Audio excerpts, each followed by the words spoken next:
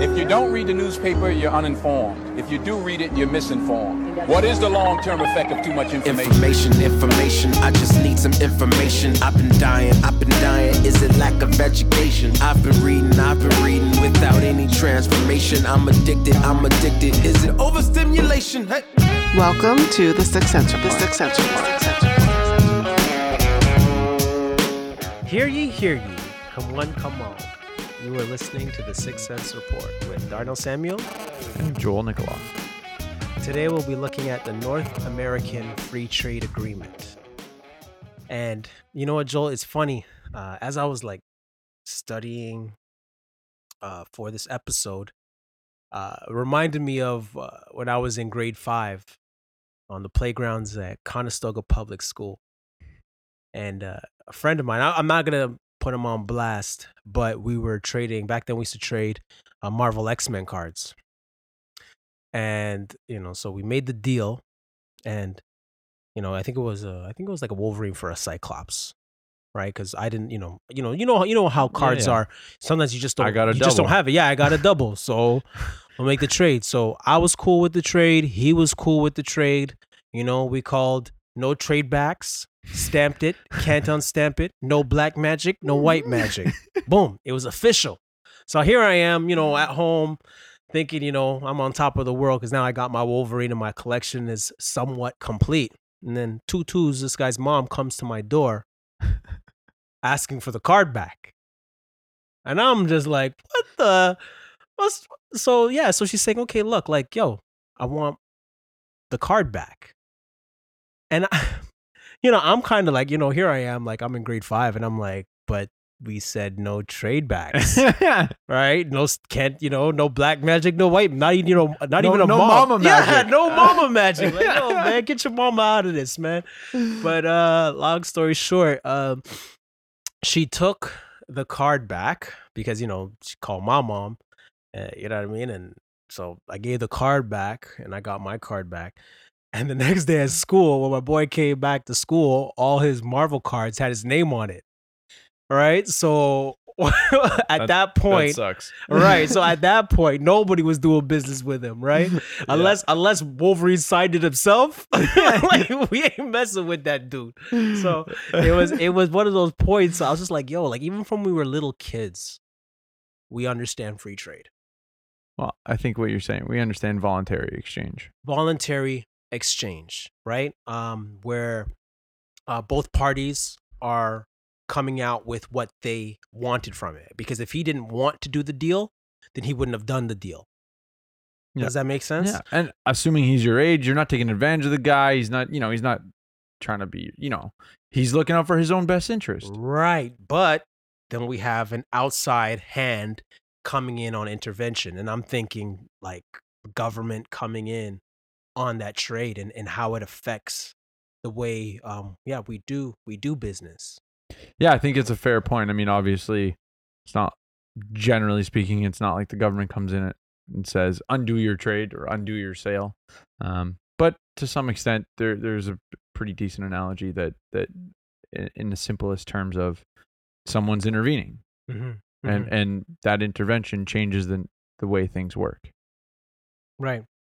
So now when we look at NAFTA, we see that it was created to create unity between America, U.S., and Mexico in regards to creating a free trade zone where they can trade freely without hindrances of tariffs. Am I right? Well, I mean, sort of, maybe, kind of, sometimes. I mean, I would say that calling it a free trade agreement is a bit of a misnomer or doublespeak. Okay. Because the reality is it's a trade agreement. And in some scenarios, there's free trade. And by that, to your point, there's no tariffs. And generally speaking... Oh, sorry. And a tariff is a tax. And the tax is put there to create an incentive for the exporter or the importer. Well, it's more of a disincentive. Or right? A disincentive. So for the importer. And generally speaking, the country... I mean, I'm not going to say you won't find exceptions, but generally speaking, the way tariffs work is the importing country will add additional price on top or add additional fees on top in order to some extent level the playing field, right? So if I'm in Canada and I produce a particular good like shampoo and I suck at it, and the world price for that same shampoo is $1 cheaper, the way that the Canadian government can protect me is to charge an import tariff. And so now Canadian producers are on the same level playing field as the rest of the world. But the question is that really a good thing? So, I mean, in general, free trade opens up, and we'll definitely get into whether that's a good thing or not later. Mm-hmm. But this agreement really, well, that's why I said it's a trade agreement, laid out the conditions. You know, what markets we're allowing all countries access to each other, and where do we agree not to put taxes or import tariffs.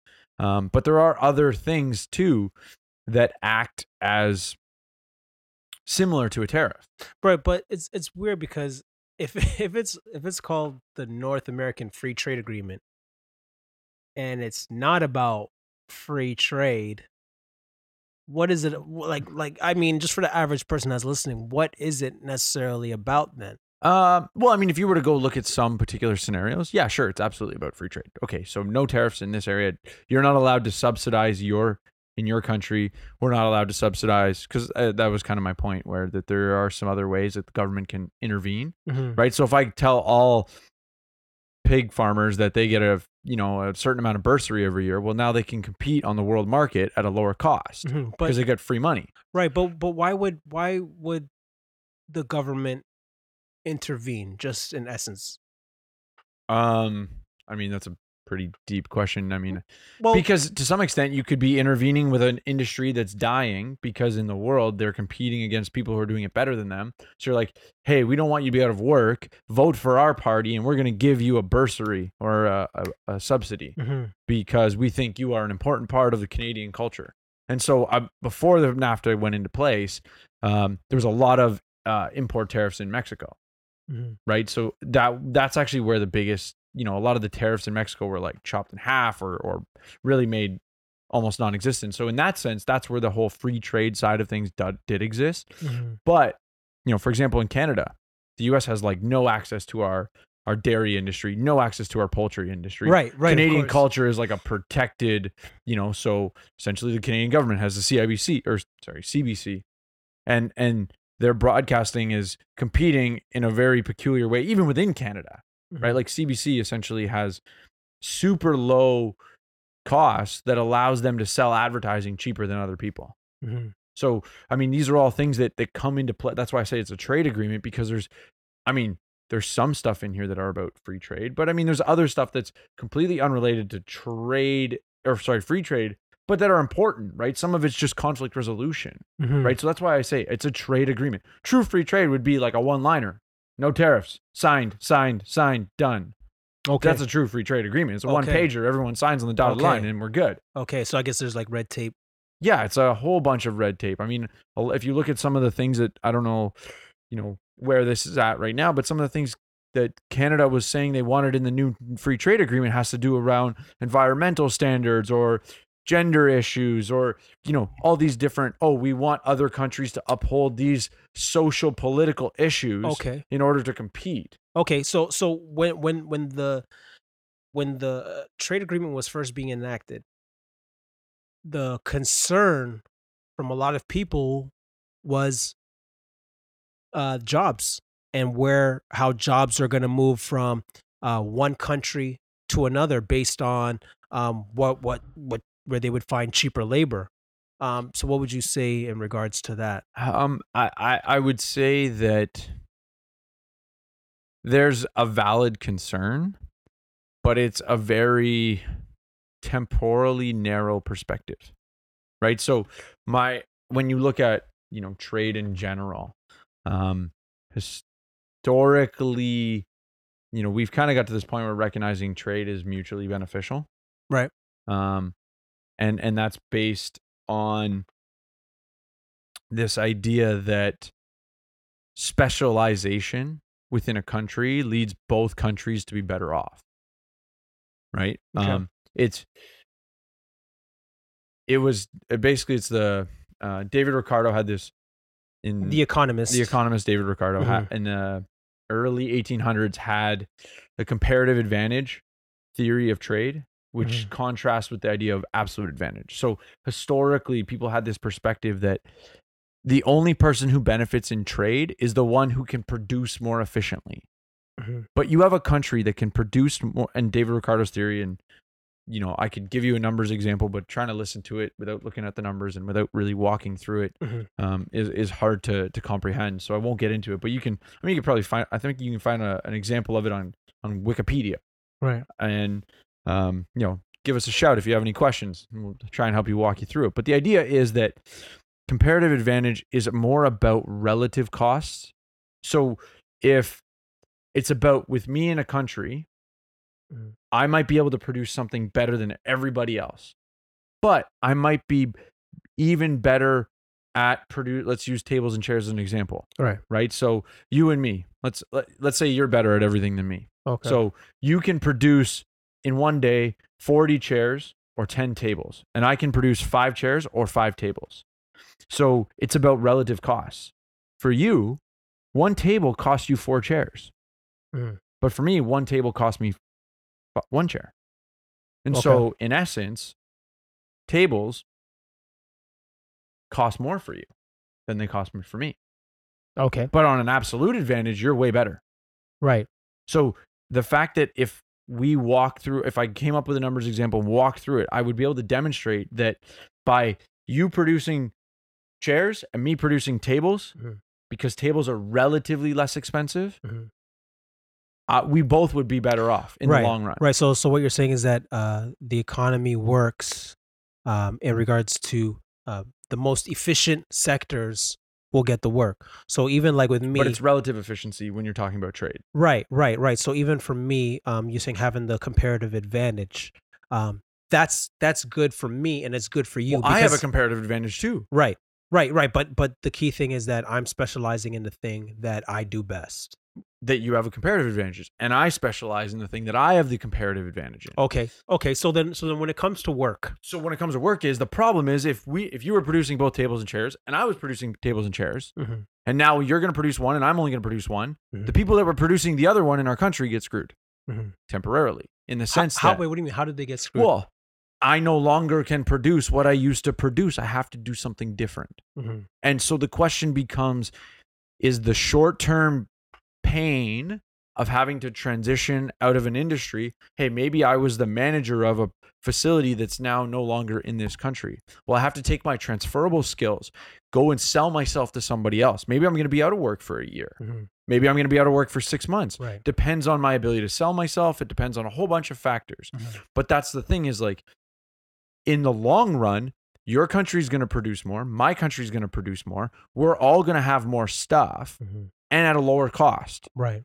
So the problem is we get stuck in this, as I said, narrow temporal perspective of free trade's going to hurt people, but in the long term, is it actually beneficial? And literally, there's no economist who won't say that it's going to improve prices. What they end up doing is talking about depends on what they're trying to sell or what politician is trying to where they want to garner their perspective. Right. So like for the average guy who's listening and when you turn on the TV or you're reading a newspaper, the main concern that people are having is, okay, well, this sector lost this amount of jobs or this job went here. So what would put them more at ease or better understanding the unemployment or a job sector shutting down and people being unemployed? Is that necessarily a bad thing? Well, and I would say if you look at examples outside of trade, right? So let's not look at this trade example and say, oh, is this going to be inherently a bad thing? Let's look in general. What we used to do, the amount of labor it took to farm 100 years ago versus today. Right. Are we going to say that we're worse off collectively because there's less people who have to man a farm? Right. So yeah, so farmers went unemployed, right? Because of technology. Because of technology. So they're unemployed, but our lives are better.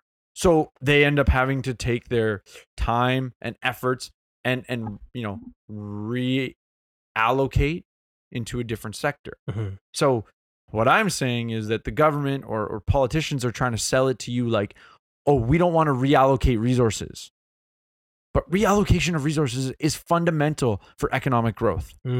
Taking it from poor allocations or inefficient allocations and moving resources into more efficient allocation. Right. Okay. But and then you were talking about like the short-term pain. Is that transition? But there's pain, right? So okay, just for like the average person, you're like, okay, well, there's going to be pain in the process in regards to an economy moving efficiently, in regards to people losing jobs, because that's livelihood for people. That's how we pay our rent. Well, and I mean, that's why we have insurance. I mean, there's going to be pain when your house burns down. So why do you get higher insurance? Because my house might burn down, right? Why do I get in a non-government scenario where we have employment insurance? This is why you buy employment insurance, because, the likelihood that your sector is going to just exist in perpetuity for infinity and beyond. Oh, sorry. Like just perpetually going, it's like perpetual motion. Okay. So, all right. Just on and on into infinity. Okay. All right. Right. The probability that your job is going to be that way is unlikely. Anyone who thinks that their job is never going to change, whether it's change to the point that it's automated or change to the point where they're going to do something slightly different. Whether I get more tools now, I can be more productive. Okay. So then technically, even just with the loss of jobs and the unemployment isn't necessarily a cause. Not NAFTA isn't necessarily the cause, but it's just the result of an economy moving efficiently. Well, I mean, when you say NAFTA, I'm like you're more so, trade. Right. So trade can cause, it's like perfectly. But no, what I'm saying is that NAFTA is not necessarily the problem. It's just the way things work. NAFTA is just the way that governments have agreed in order to allow trade. Right. Right. That's why I said it's a trade agreement. Right. Because a free trade agreement is literally, we're not going to tax anything from your country coming into ours. Vice versa. Sign on the dotted line. Right. Does that mean that Canadian broadcasting channel is going to have to make sure their quality of product is top notch in order to be able to produce Canadian content that's going to make it on the networks? Okay. Yes. Does that mean that we're going to have less Canadian specific work? Probably.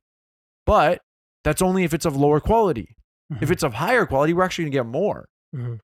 Right? And we would force people, if anything, you could have Americans coming here and producing Canadian content. Right. Which literally is almost impossible unless you have the appropriate organizational structure. Okay. Right? Like now you got to be a Canadian, you got to meet certain standards. Otherwise you're violating NAFTA. Right. So then, okay. And part of it is a lot of these policies or red tape is made to help Canadians as a whole, just like, Trump is fighting for his people. Right. So is it efficient? Well, that's what you're told. Well, right. But essentially we're looking at money staying within Canada. Well, I mean, I would say that's a slightly different piece of it. I mean, to some extent, that's Trump's, what I would call, the term he's been using or a term that I would use to describe what he's been talking about is economic nationalism. Okay. Which is, an old story just coming up with a new name. So if you look into something called mercantilism, it's from the late 17th, well, essentially becomes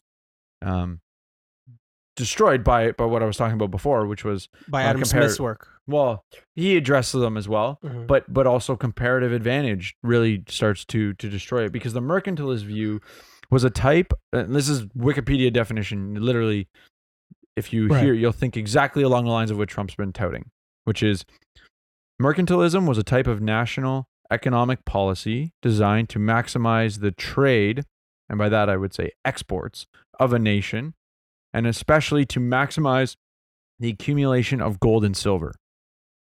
Now, obviously, that was money at the time of mercantilism. So just think of that as maximize the accumulation of money within our system. So one of the best attacks of this is something from David Hume, who was an economist, philosopher. If you ever took philosophy, you probably heard a whole bunch about him. But back in those days, philosophers were experts in almost everything. Now we have so much specialization that doesn't happen.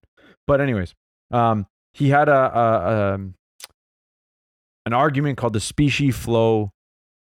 price specie flow mechanism that really took the logical trains of thought of this concept of acquiring more money, and what did that actually do? Right. And what he really was showing was that, well, as you acquire more money in your system, assuming nothing else changes, your prices have to change because prices are actually relative to the flow of money, Right. right?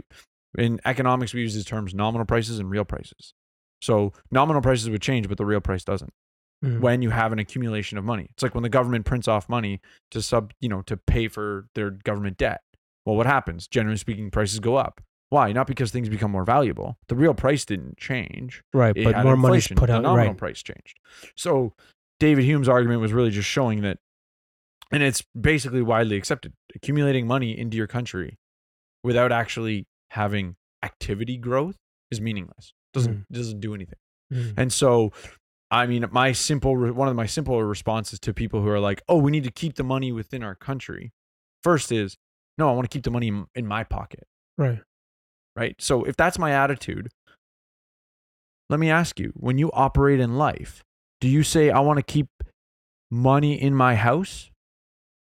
Are you willing to trade with your neighbor or some guy down the street because it's more efficient to pay him to be a plumber than it is to ask your husband or your wife to try to fix the toilet? Right. You would outsource. You'd outsource. Right. So if this argument of let's keep the money within the country can't be narrowed down to other levels of even my household and go, wait a second, logically for my house, this doesn't work. Right. Why do I create these arbitrary walls that I just draw on a map and say, oh, it's going to work for this? Right. So even like when we look at globalization and being able to have the things that we have and being able to get products at better prices and just get efficient work, because sometimes things aren't done properly in-house. So you have to go out-house to get it. Yeah. Right. Yeah. So I mean, the globalization conversation is a really interesting one because you get into so many nuances around laws. Right. Right. Right, and of course. And that's where, it's not so simple. Even the example we shared about tables and chairs. Okay, now you have to add 500 million different products. And I would say the concepts are still true, but it gets messier. Mhm. It's way less precise than the simple example of two product and two people trading. Mhm. Right. No, it's very interesting. So is free trade a good thing? I mean, my answer is universally yes in the long term. Mhm.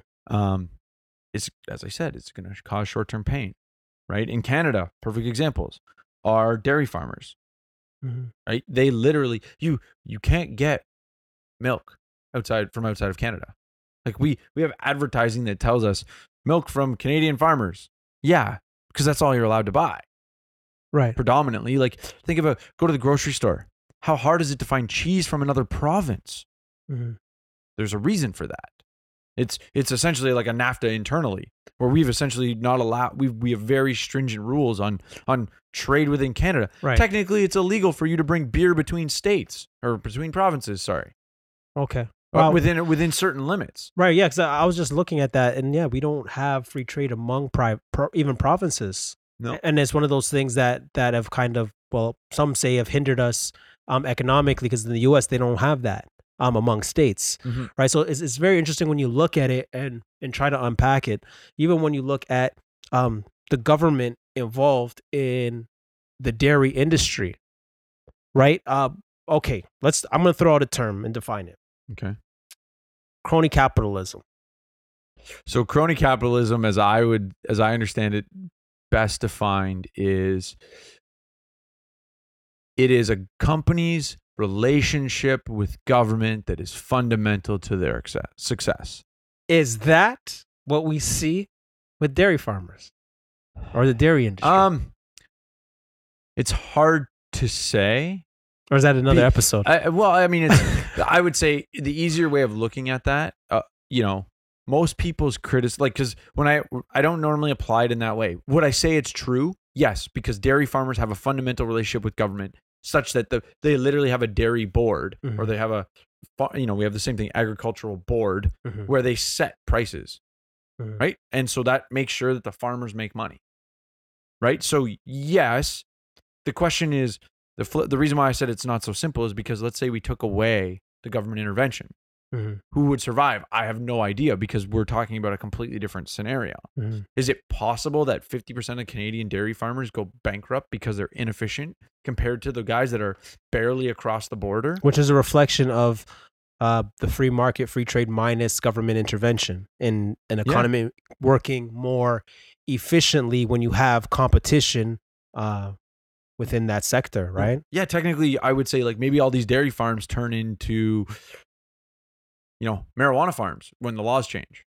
Like, who knows? Yeah, because it's more efficient for them business wise. Well, and I mean, I don't know the nuances. If it would be the case, I don't know the nuances of the marijuana industry, but there's a reason why it's called weed is because it can grow anywhere. Right. So if you look at Canada's climate, potentially our ability to grow marijuana might be more efficient than to have cattle, because we have to worry about the winter killing them, where it's less likely to kill. And again, I'm just kind of brainstorming the idea. Yeah. But the point is really around, for me, like you were talking about crony capitalism, the reason why I love that term and why I think it's really important to put that out there, it's a lot less related to the NAFTA topic, but a lot of people's criticism of capitalism is really rooted in a crony capitalist scenario. Right. Okay. And it's just, you're just seeing a bad example of it. So, and they're blaming the free market. Right. They're like, oh, free market failed. Well, right. And that's not the free market. Right. It's misunderstanding. So, yeah. Okay. What would you, if you were like, cause you were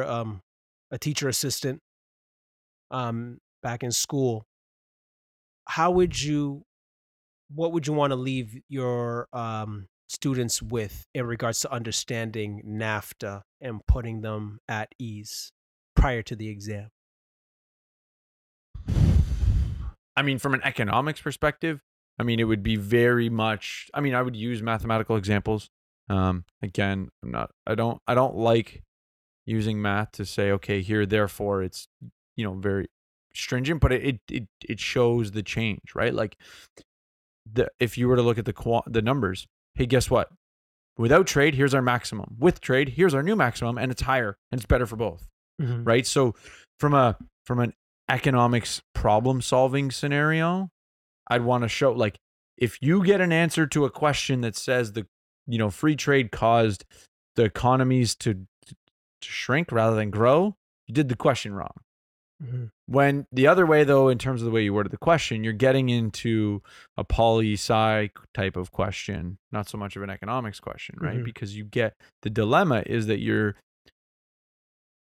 getting into the side of the conversation around policy and what is the best policy for this country. And I would say from a purely economics perspective, in the long term, I don't care that anyone else charges tariffs on my goods going to their country. I want everything coming in here for free, like with no tariffs, free trade, 100%, because it's going to make the cost of living in my country cheaper. Right. No, that's good. Because even, when I'm looking at it in regards to, from an employment standpoint, you're realizing that the economy is not a piece of pie that just easily gets divvied up, and that there's not a zero-sum amount of jobs, meaning like, okay, well, there's only a certain amount of jobs. So if a person's unemployed, they will never find another job. Well, no, you'll find another job. It just might not be in a sector that you like. And that's life. Well, or, it should likely be able to find something you like. It just might not be in what you were before. Right. You have to figure out what your transferable skills are. And yeah, move. but I'm talking about the person who doesn't have transferable skills, and that's how it is sometimes. But yeah, you're right at that point. So again, for the listener, we want to leave this episode for you as the basics of NAFTA, because we definitely will come back to this issue again, right? It's going to come up again in the news, and we'll be able to touch on it. So this will be one of those reference point episodes, right? So yeah. This is my 2 cents on the agreement. Okay, and that's my 2 cents. And let's hear your 2 cents. Hit us up. But you heard me? Does that make sense?